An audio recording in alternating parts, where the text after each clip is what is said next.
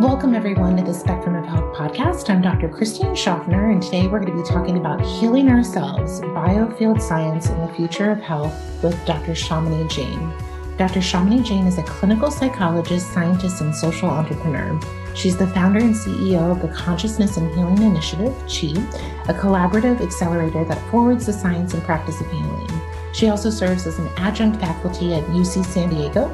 Dr. Jain obtained her BA in Neuroscience and Behavior from Columbia University and her PhD degree from the SDSU UC San Diego Joint Doctoral Program in Clinical Psychology with a research focus in psychoneuroimmunology. Her award-winning research has been featured in major news outlets, including Time and CNN. Dr. Jain is an international keynote speaker and teacher. She integrates her background in clinical psychology, psychoneuroimmunology, Jain spiritual wisdom, and the healing arts to teach others how they can heal themselves and live joyful, fulfilling lives. She teaches and lectures on the science and practice of healing regularly at major retreat centers, conferences, and corporations. Her book, Healing Ourselves, Biofield Science and the Future of Health, is available at booksellers worldwide. I hope you enjoyed this podcast with Dr. Shamini Jain. Well, welcome, Dr. Jain. It's really an honor to have you on the podcast. It's great to be here, Christine. Thanks so much for inviting me. Well, I feel like I've had these conversations with you before. I've listened to your work, and many of my audience knows that I'm very passionate about biofield science. And I love the topic and the title of our conversation. When I've done talks myself, I feel like really this is the future of medicine, how we can integrate this concept and this understanding into mainstream integrative, alternative, and even conventional medicine. So many people may already know you, but might be new to your work who are listening. And so how did you become passionate about the biofield? It's a great question. Honestly, it came from my singing because I just always loved to sing since I can remember. And so from a very young age, I was sort of witnessing this power of vibration in my body. And of course, growing up in the East Indian Jain spiritual tradition, being familiar with mantra meditation and things like that, I thought, wow, sound is so powerful. So it actually started with sound and with music and the power of sound in my body. And I really started exploring it from there. So when I did my undergraduate at Columbia, I told my teachers that I was going to study music and its effects on healing. I was really interested in that. But I noticed, especially at that time in the early 90s, people weren't really exploring the body as a system. We were really exploring, I did my undergraduate work in neuroscience and behavior. And so there's a lot of focus on the brain, a lot of excitement about the brain, a lot of new things we were learning back in the early 90s about the brain, but also a lot of things we didn't know. And it became pretty clear to me that just studying sound or vibration from a purely neuroscience perspective without integrating the entire body wasn't going to take us very far. But it was really when I had my first Reiki session, and I talk about this in my book, that experience, that I was really just floored because here was a vibration that I could feel in my body that was connected with a sense of emotion, emotional blocks, thinking. And I noticed that when I engaged and observed what was happening, at the time, the Reiki practitioner wasn't talking to me. She just had her hands on me. And I noticed these energy blocks, actually. And then I noticed my mental and emotional state was I was tuning into those blocks. And as I sort of resolved for myself what those blocks were about and sort of made a resolution to myself, in this case, it had to do with not giving away my power, unnecessarily giving away my power. When I realized that, I noticed this shift in energy. And the scientist in me, of course, like as a person, I was like, wow, that was really powerful. As a scientist, I was like, this is really neat. And wow, what an incredible tool this could be to study the nature of vibration in our entire body mind. And I wonder if this could be really useful for patients. So this was when I was in my early 20s, kind of in between undergraduate and graduate school. And I was desperately looking for someone to study with that didn't think I was totally crazy, right? Because here I'm coming from an Ivy League school, really well trained. And yet these ideas of consciousness and the biofield were not at all mainstream. So even finding mentorship, from people at established universities who could train me properly as a scientist and still be open to these ideas of how do we study the biofield, I'm really grateful that I had the opportunity to work with mentors like that. They're not easy to find. So that's a little bit of my journey, and that's what started me out in doing my own randomized controlled trials, examining healing for things like cancer-related fatigue and post-traumatic stress disorder and other things. And what I learned from that, Christine, as I was going through my journey of exploring the science of healing, was that I was meeting tenured professors at major universities across the globe, really, getting big multi-million-dollar NIH grants for their work in mind-body psychoneuroimmunology, which is what I did my PhD work in, related fields, neuroscience. But they were kind of doing research in biofield science in the closet, and they didn't feel like they could talk to many people about it. And when they did have the opportunity and a little bit of funding to move forward with the study, they would find that it was really hard to publish the studies. And, I detail a lot of this in my book because I want to tell the journey of not just myself, but so many scientists in this field that are continuing to uncover these amazing discoveries with the biofield, but it's not yet mainstream. And there's a big $1 million question of why is it? Why is it so threatening for us to talk about this work in the mainstream world? But all of that led me to actually realize how important it is for us to gather as a community and share our findings. So the journey for me started off myself, my own observation of vibration in my body, my own experiences, and then my own research into now establishing a nonprofit collaborative accelerator called the Consciousness and Healing Initiative, where we bring together the best of science, the best of practice. We bring together communities of scientists to share their work, empower each other, forward the field. And we also bring together healing practitioners that are doing the same thing. So it's this really beautiful collaborative. And I feel really passionate about that because I do believe that as we all come together and share our knowledge and wisdom as a community around the biofield, that's really what it's going to take for us to bring this out more into the mainstream. And of course, the book is one way. As you know, many of our wonderful colleagues have written wonderful books on the biofield. Jim Oshman comes to mind. He's a pioneer. His book, Energy Medicine, The Scientific Basis, is just absolutely wonderful. And before that, of course, there was Dr. Benner and so many folks, even Richard Gerber back in the day with vibrational medicine. There have been a lot of people. Claude Swanson's another one. There's so many folks that have been exploring the biofield in all these different ways.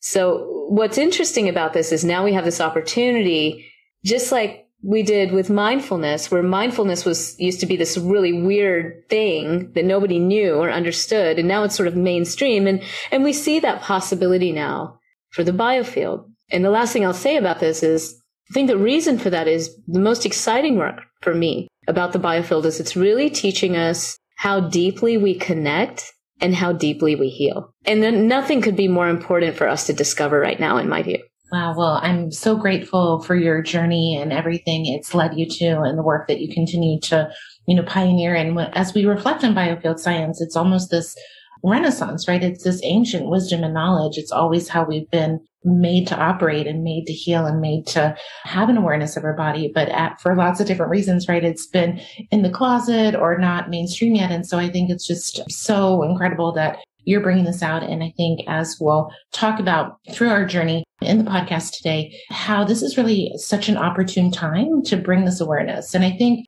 in some ways too, Shamini, I don't know if you feel this, there's almost a tipping point because we have this sense with modern technology and the flip side, we know innovation, but also the health impact of that, but this awareness that we operate in fields of information and energy, right? We have this understanding of Wi-Fi and cell phones. And so I feel like even though for whatever that's worth, there's this mainstream framework that we can not, it doesn't have to be such a leap to understand that, we're swimming in a sea of a field of information and energy around us. So it's super exciting. And I love the books that you mentioned. I have Energy Medicine on my Kindle, and I'm always, when I do talks, referencing Dr. Oshman's work. And I just love his framework and what he's done for this field.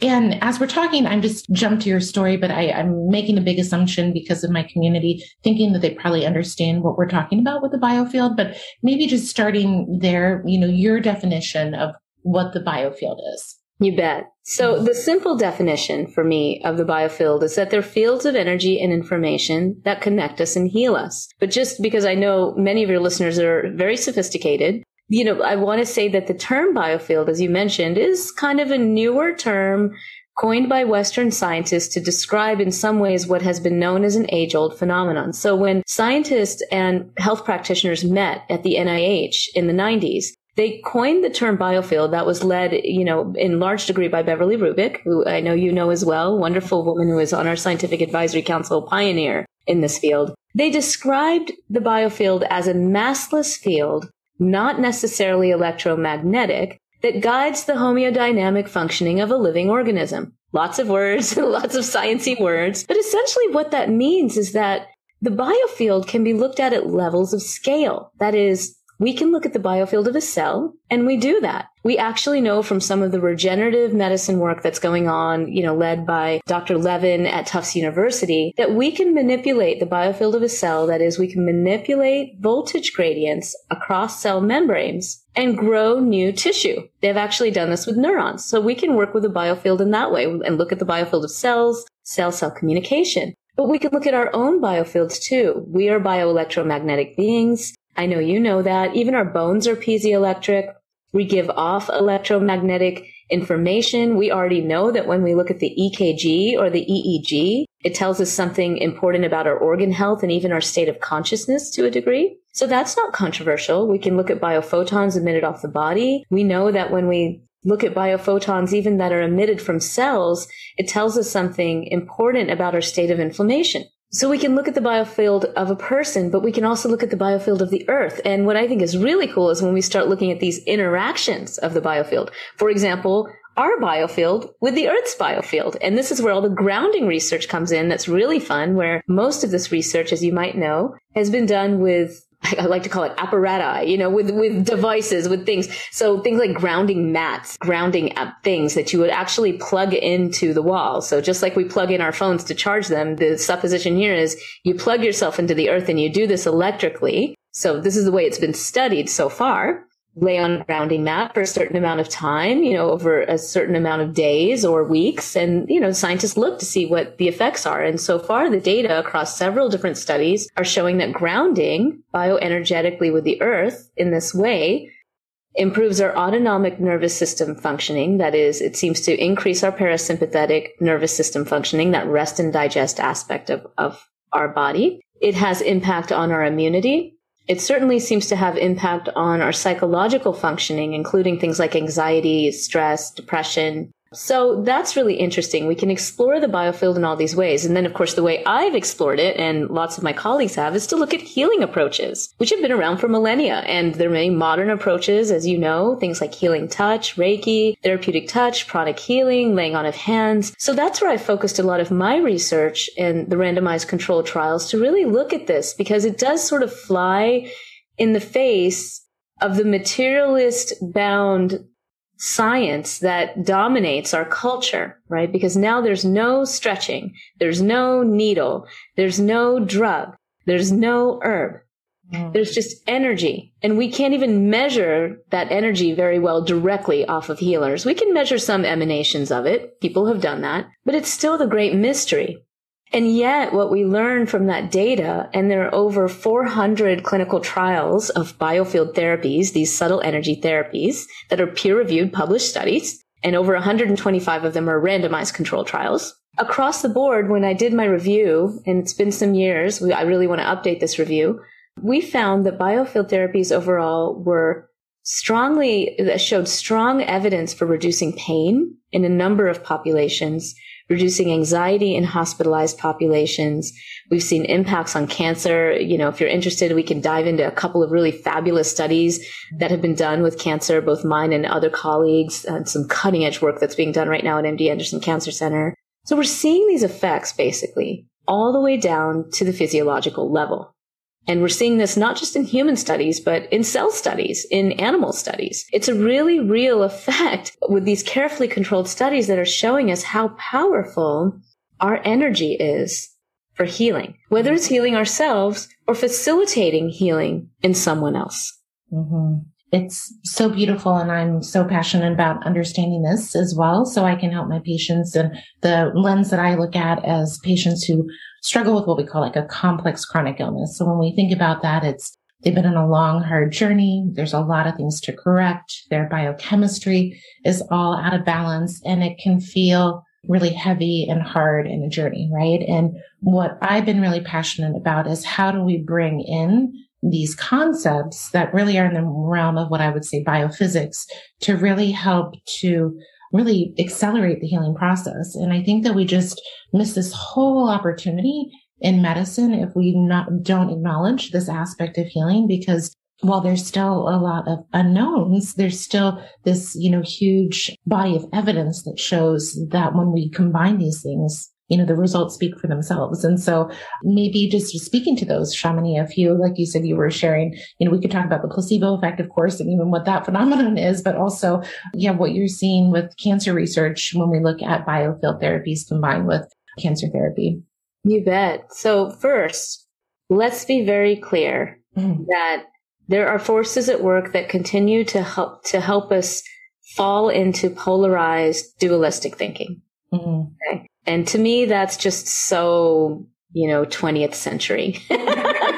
It's so old. We know that everything is an interconnected system. Mm-hmm. So it's not an either or. I don't have to, and I say this in the beginning of my book, just because I believe or I want to explore the world of the biofield and energy doesn't mean that I'm anti-vax or I'm anti-medicine or I'm anti-this. I get to choose my healing trajectory. I get to choose it on the mental, emotional, spiritual, energetic, and physical level. I get to choose my medicine and how I work with my medicine. And it all can work together, and it does work together. So some examples, as you mentioned. The study that I did really did sort of look at the repercussions in a way. How could we deal with some of the repercussions of what happens during cancer and to some degree cancer treatments as we know them? So we looked at the effects of a hands-on healing intervention for fatigued breast cancer survivors. And these were women. Christine, I know that you do a lot of work with patients. You're probably well aware that cancer-related fatigue is the number one complaint, not just among cancer patients, but survivors. There's data that suggests that over a third of patients well after treatment are suffering from really debilitating levels of fatigue. They just don't have the energy to even engage in the self-care practices they used to, like exercise and meditation and these things that we know help us, right? So they're pooped out. They're really exhausted. And the question is, why does that happen to some people and what can we do about it? And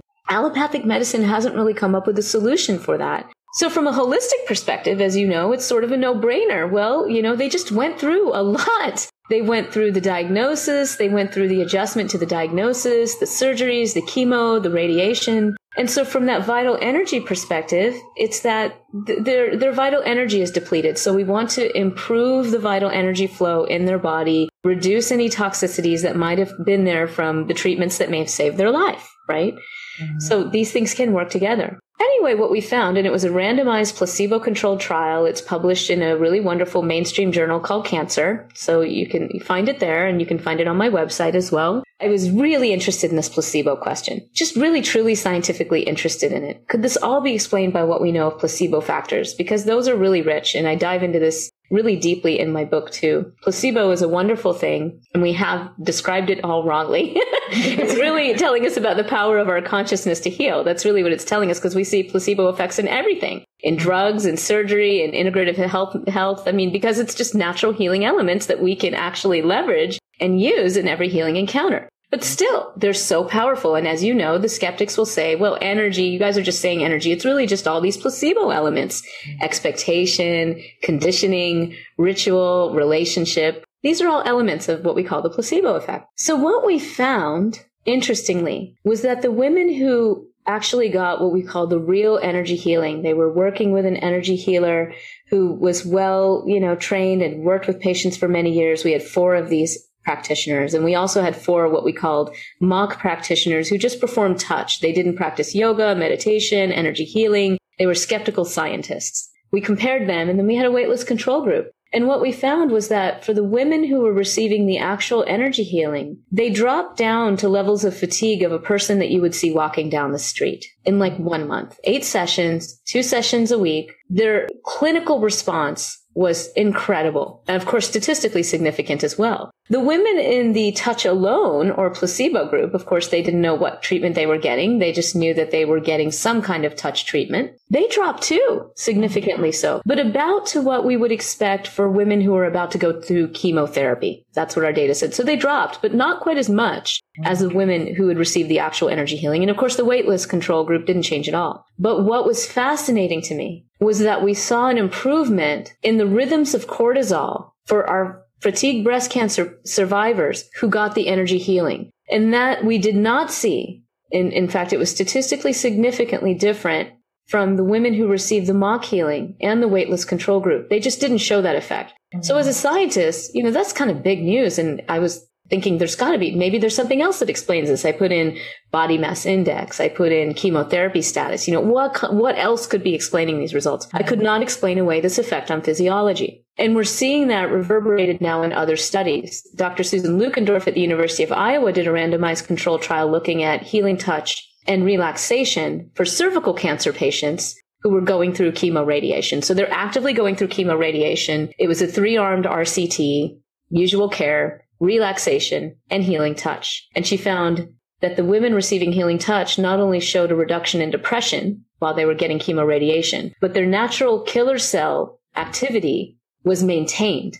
That is, it didn't go down during chemoradiation as it usually does, and as it did for the relaxation and the usual care group. So again, some immune shifts that were really unique to the energy work. Fast forward to now, and I detail a lot of this in my book too, down to the protein kinase levels for anyone who's interested in this, because there's some really fascinating patterns that we're seeing in the data now. Lorenza Cohen, who is the chief of integrative medicine research at MD Anderson Cancer Center, very well-seasoned psychoneuroimmunology researcher, again, received multi-million-dollar grants for his work in integrative health with cancer, has been doing these fabulously well-controlled studies looking at the effects of emitted bioenergy in mouse models of cancer. Mm-hmm. He's already published 2 studies. We actually have a webinar where I've interviewed him on the Consciousness and Healing Initiative's webinar page, that's freely accessible. If you go to webinarsonhealing.com, you can hear Lorenzo talk about his work. It's amazing. In a nutshell, details are in the book. He found in the first study that this emitted bioenergy had effects in reducing tumors in these mouse models of cancer all the way down to cell subsets and cytokine levels and protein kinase levels. He then, as any good scientist would, did a replication and extension study. This time, they didn't see effects on the reduction of the tumor. They saw reductions in tumor metastasis, or that is the growth of cancer spread throughout the body, but they saw the same shifts in the same inflammatory cytokines, cell subsets, and protein kinase levels. So this is not random. Mm-hmm. Energy is having an effect all the way down through the skin into the cells, affecting signaling molecules in the body. And honestly, we don't understand it at all. We're just starting to put the pieces together, and one of the $1 million questions is, of course, what's the mechanism? This is what we hear from the NIH and the DoD and other folks when we try to get funding for these larger studies. They say, well, we don't understand what the plausible mechanism is of this, so we don't think we could study it, which to me makes no sense. Because we're seeing these amazing clinical effects, and we look to benefits versus harms ratio in medicine to decide what we study and how we study it and what we actually integrate into the clinical setting. Mm-hmm. That's how we do it, right? Benefits to harm ratio. But everyone's really stuck on mechanism. So the $1 million question for a lot of people is how? How does this happen? Mm-hmm. And Jim has, of course, put forth some theories. I've summarized some of his and thrown in some of my own. And, we can go down that rabbit hole if you want, Christine. I don't know if your readers are interested in that. But for me, the $1 million question is, even if we don't know the mechanisms, which honestly, we don't even for drugs. That's why we have so many off-label uses for drugs. We think we know. And, the truth is the body is pleiotropic, right? Cytokines are pleiotropic. Pleiotropic meaning multiple effects. It depends on context. Even the function of a cytokine depends on the cellular milieu, right? So this idea that you would have a singular mechanism for anything is honestly a fallacy. Mm-hmm. Mm-hmm. And the idea that we have to deduce one singular molecular pathway for energy medicine makes no sense, in my view. It makes absolutely no sense. So I explicate a lot of this in my book too. Yeah, no, so well said. And I agree. I mean, as you're talking, and they're hanging their hat on mechanism, there's so many drugs, right, that have a therapeutic effect, and we really scratch our head and ask why, and I think, there's so many paradigms that need to shift, right, in our thinking, especially as you write about the future of health. And I think that as scientists, many people want to hang their hat, right, on this singular focus, this mechanistic approach. But, I think the future is looking at all of these factors. And I'm a big believer in terrain theory and, looking at the environment, and the environment really shapes us and our reaction to our environment. I think it's amazing that you're able to even have this conversation within mainstream, which is awesome. And I was going to say, how is it received? Are they just, because of the effect? I mean, I would think that they would just, hey, we don't know why it works, but let's just do this and, continue to figure out. I'm not sure if they're there yet, but that's what I would like to see. Yeah, I think we would all like to see that. So there's a hesitation. There's still a hesitation. It's very interesting. And it's all, from my perspective, I see it as it's just sort of a cultural clash. Mm-hmm. Because again, if we look at the origins of many of these practices, they all came from spiritual traditions across the world, indigenous traditions, as we describe them, indigenous traditions, certainly, in what some people may not consider indigenous traditions, but, in some ways are, like Christianity, right? So and as you know, as a naturopath, the understanding of the biofield actually underlies much of how we understand whole systems medicine approaches across the globe. But it is a cosmological clash because we have to take a longer and wider view here, because if we just sort of focus in on when we started focusing on things like pathogenesis and really emphasizing pathogenesis and materialism in medicine, the physical body, ignoring the emotional self, which we had done for many years, and we're just finally starting to orient toward the emotional self and the power of emotions in our physiological functioning and our health, right? We're just getting there. Well, the ancients understood this interconnection of all things for millennia, and it included our harmony and relationship with the earth, because ultimately healing is just a return to harmony, right? Which is, on the largest level, harmony between all things, not just within us, but between us. So it's a cosmological clash. And so when we start talking about these things, it's interesting because Western medicine is informed by sort of a Western perspective. It's still sort of seen as foreign. Like, I'll give you an example. At the University of Arizona, when I was there for a time, I had a older white male researcher, a well-known professor, tell me that Ayurveda and things like energy medicine were just primitive medicine. So right there, you're seeing that the issue is a cultural one, right? The issue is what I was very incensed after that comment, and I wanted to go and write a whole essay on monocultural ethnocentrism in medicine, and this was like 15 years ago or whatever. But it's interesting because now those conversations are actually opening up. So I think people are more aware now of saying, oh, let's look at the cultural worldviews and how they're informing the way we view the world, the way we view ourselves, the way we view our power, the way we view our healing. Mm-hmm. And mainstreaming the conversation has not been easy. I'll be honest. Mm-hmm. It's still not easy. We're still working on it. Mm-hmm. What's lovely, though, I will say, is that the community building that we do at the Consciousness and Healing Initiative is helping to make this possible. So part of it, as I'm sort of watching what's happening in my world with the Consciousness and Healing Initiative, we have healing practitioner councils that gather to talk about their work, to learn from each other, and explore how do we communicate this work around the biofield. Our scientific advisory council, same thing. We share what we're learning in the science with each other, advise on projects, and then also share some of our struggles. And Lorenzo, for example, has shared the struggle. Wow, nobody knows about these studies. In my view, he should be on NPR. He should be discussing this work. But there's still a hesitation. Mm-hmm. And as a psychologist, I'm a clinical psychologist, it's interesting for me to observe that and say, what are we afraid of? Mm-hmm. Mm-hmm. What are we really afraid of? What does it mean for us if we embrace these findings on the biofield? What does it mean in terms of our own personal and collective responsibility to create a better world? I just sit as I listen and I go, this is so clearly the answer to move forward and move ahead and to, change the paradigm that I feel so needs to be changed. And as you talk, I think it's really, in our culture, in America, as we're talking, I feel like there's still this really strong divide between science and spirituality, especially when you get into the, the office setting, and I think there's probably, not to make assumptions, but, probably the, oncologist, or the very well-renowned doctors, if they were told that they could lay their hands on their patient and their patient would actually improve the outcome of everything that they do, that's still such a leap for them, right?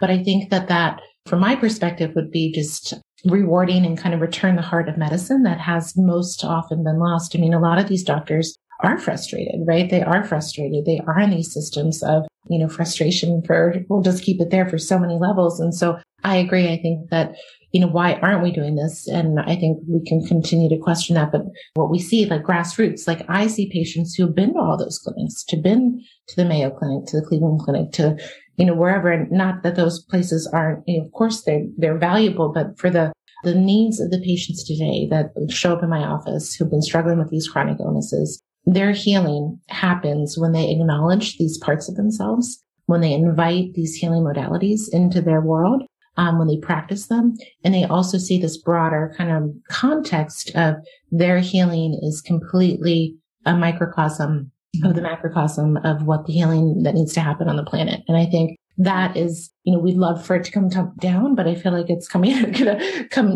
ground up. And again, in awe of scientists like yourself who are bringing this message forth. But I feel too, Shamini, I know this is not to get controversial, but I feel like, this time we're in, I think there's such an opportunity, right? There's such an opportunity for people to feel empowered.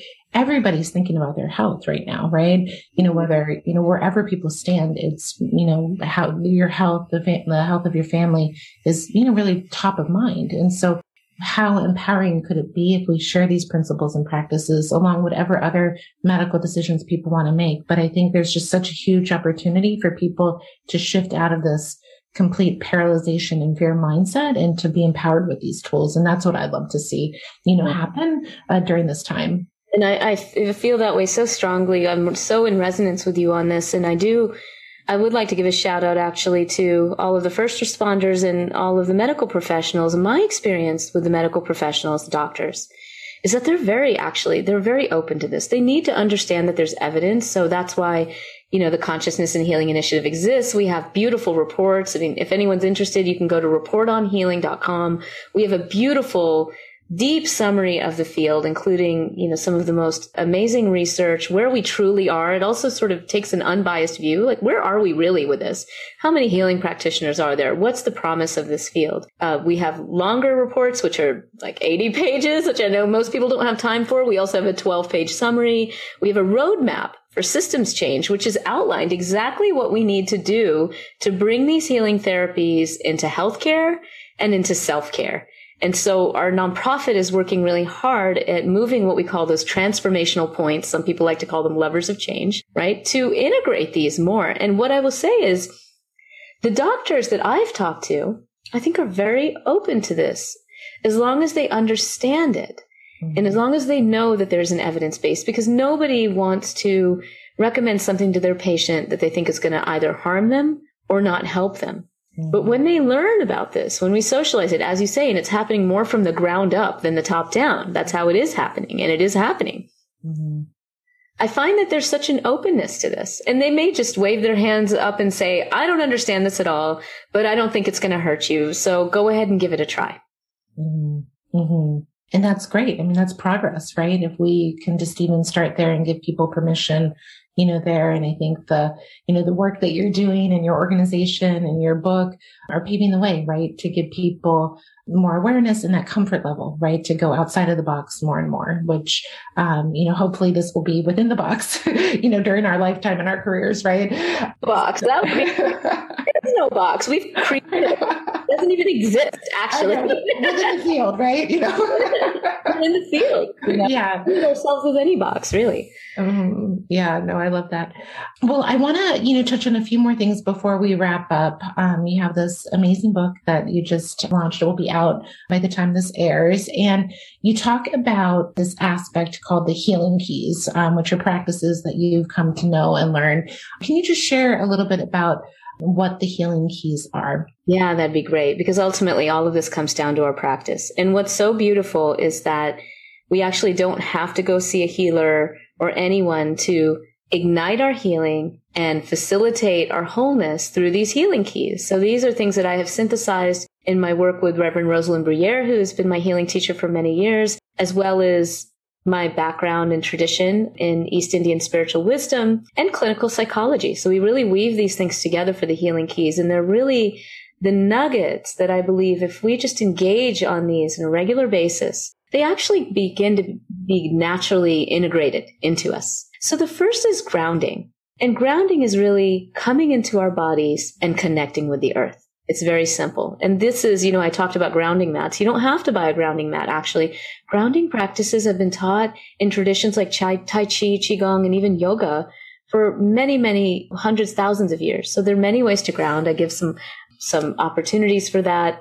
And I also have some meditations and free audio meditations and things like that on grounding. But that's the first, getting into our bodies, harmonizing with the earth, opening our field to, as we could say, the biggest aura wins. The biggest aura is the earth. So we're going to connect with that big aura and make sure that we're really feeling in our bodies and even inviting spirit into our bodies. So that's the first step. The second is to flow with our emotional energy and to ignite our creativity. Those are both related to what we call the second chakra. Of course, grounding is very related to the first chakra. And there's a beauty in this. These things are actually linked from my perspective because yes, we have emotions, and emotions are beautiful as long as we don't try to push them away, shove them, or get so caught up in them that we can't see anything else. So learning how to breathe through our emotions, recognize them, see them as our teacher, and work with them on the bioenergetic level can be really, really helpful for our healing. And as we do that, we start learning that emotions really are like the ripples on a lake. And we can choose to be in the ripple or the giant wave, or we can choose to be in the stillness of the lake. And what I've noticed is when we can tap into the stillness of the lake, we'll often see a larger energy kind of come through us, which is the creative force, the creative energy, which is very, very healing. So expressing our creativity and authenticity through the creative response is a wonderful way to help heal ourselves and provide wholeness. And there's data in all of this. The book has over 700 references because I am a data nerd. But I give really practical exercises in the Healing Keys on how we can ignite our creativity and flow with our emotions. Then the next step is really about connecting all the way on the bioenergetic and spiritual level, connecting with guidance, opening to our support system, and I have some wonderful meditations for us to do that. Also things, around how do we harmonize relationships? I think if anything, the COVID and, kind of being sheltered at home the way some of us were, or being away from family we loved, or being with family we loved, but now we're in close quarters. A lot of different things came up with relationships. So there's some tips on here on how to work with our hearts to harmonize our relationships, because that is very healing in and of itself. But also opening the heart to support on the spiritual and physical level is really key for our healing. And then the final step, which I think all of us are really, we're being taught a lesson in this final step right now, is surrender. Because we can do all of these wonderful things. We can also harness our intentions. I talk about that too in the Healing Keys. We can have really strong intentions for our healings. We can know our healing desire. We can ask for support, but ultimately we have to let it go because we're not in control. So once we surrender that to spirit, we surrender it to what we call our higher self, God, consciousness, the one, nature, however we experience that, which is beyond our conditioned mind. Once we give that up and allow it to be released, then we start to really see, the healing magic weave its way. And I know you know this, as a clinician very well. So. Yeah, no, that's beautiful. And, very, of course, right on, as I've, studied this work and your work and, really how to, as you're talking, I'm thinking, oh my goodness, I want all of my patients to, develop these practices that they do on a regular basis in relation to your framework of the Healing Keys. And I think the surrender thing is a really big one. And as you're saying this, of course, we run up against these edges in our life and, we all want to feel empowered and in control. And how do we harness the uncertainty and how do we put our vision forward and create? But I've noticed in my life, especially, you'll have these strong visions and these strong intentions, but when you get to that point of completely surrendering and not being attached, that's when, things start to flow. And so I think what energetic hygiene can you do so that you're in coherence, in resonance, in sync with that is for your highest good, but being open to knowing that a greater intelligence might know what's for your highest good more than you, and that's the dance I'm always trying to walk in my own life as well. So no, I think this is really beautifully shared, Shamini. Well, as you know, again, I hope this is the beginning of many conversations that you and I continue to have. But as we wrap up, of course, I want you to share where you can find your book, but anything else to share when we think of bringing biofield science into the current paradigm of health and the future of health, anything else on your mind or your heart that you'd like to share? I'm thinking about something you said early in the hour that, we have this sense of Wi-Fi and, electromagnetism and things like that.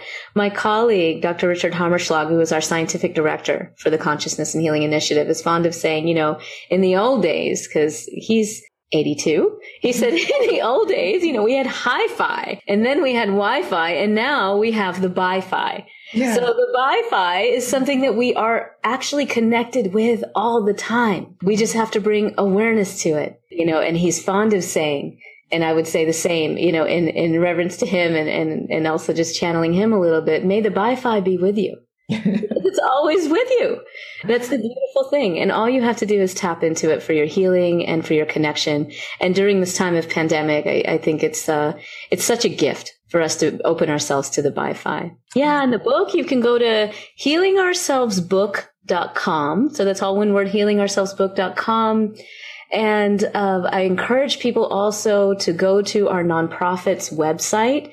That's called the Consciousness and Healing Initiative. The URL is really easy. It's just www.chi or chi for Consciousness and Healing Initiative .is. Chi.is. We have monthly webinars for free, Ask Me Anything sessions, healing circles. We share the latest science that's happening. It's really a wonderful community for folks to plug into. So love for people to join us there. Thank you. And I'm going to be using that term today. I'm going to try to use Bi-Fi. I love that. I love that. And we'll have, we'll have all of the links to all of your amazing work, and congratulations on your book. I know that was an incredible effort, and thank you for putting that knowledge in one place and sharing that with the world. And I've been on your email list, and I just love what your organization is doing. So thank you for creating that community, because I think that's really the way that we change medicine together. And so thank you for doing that. And it's just been a lovely conversation, and thank you for being on the podcast. Yeah, thank you. Thanks. Thank you for listening to the Spectrum of Health podcast. I hope you enjoyed my conversation today with Dr. Shamini Jain. Please check out her new book, Healing Ourselves, Biofield Science and the Future of Health, as well as her website, all of which are in the show notes. And if you've been enjoying these podcasts, I would be so grateful if you would leave a review on iTunes. Thank you and have a beautiful day.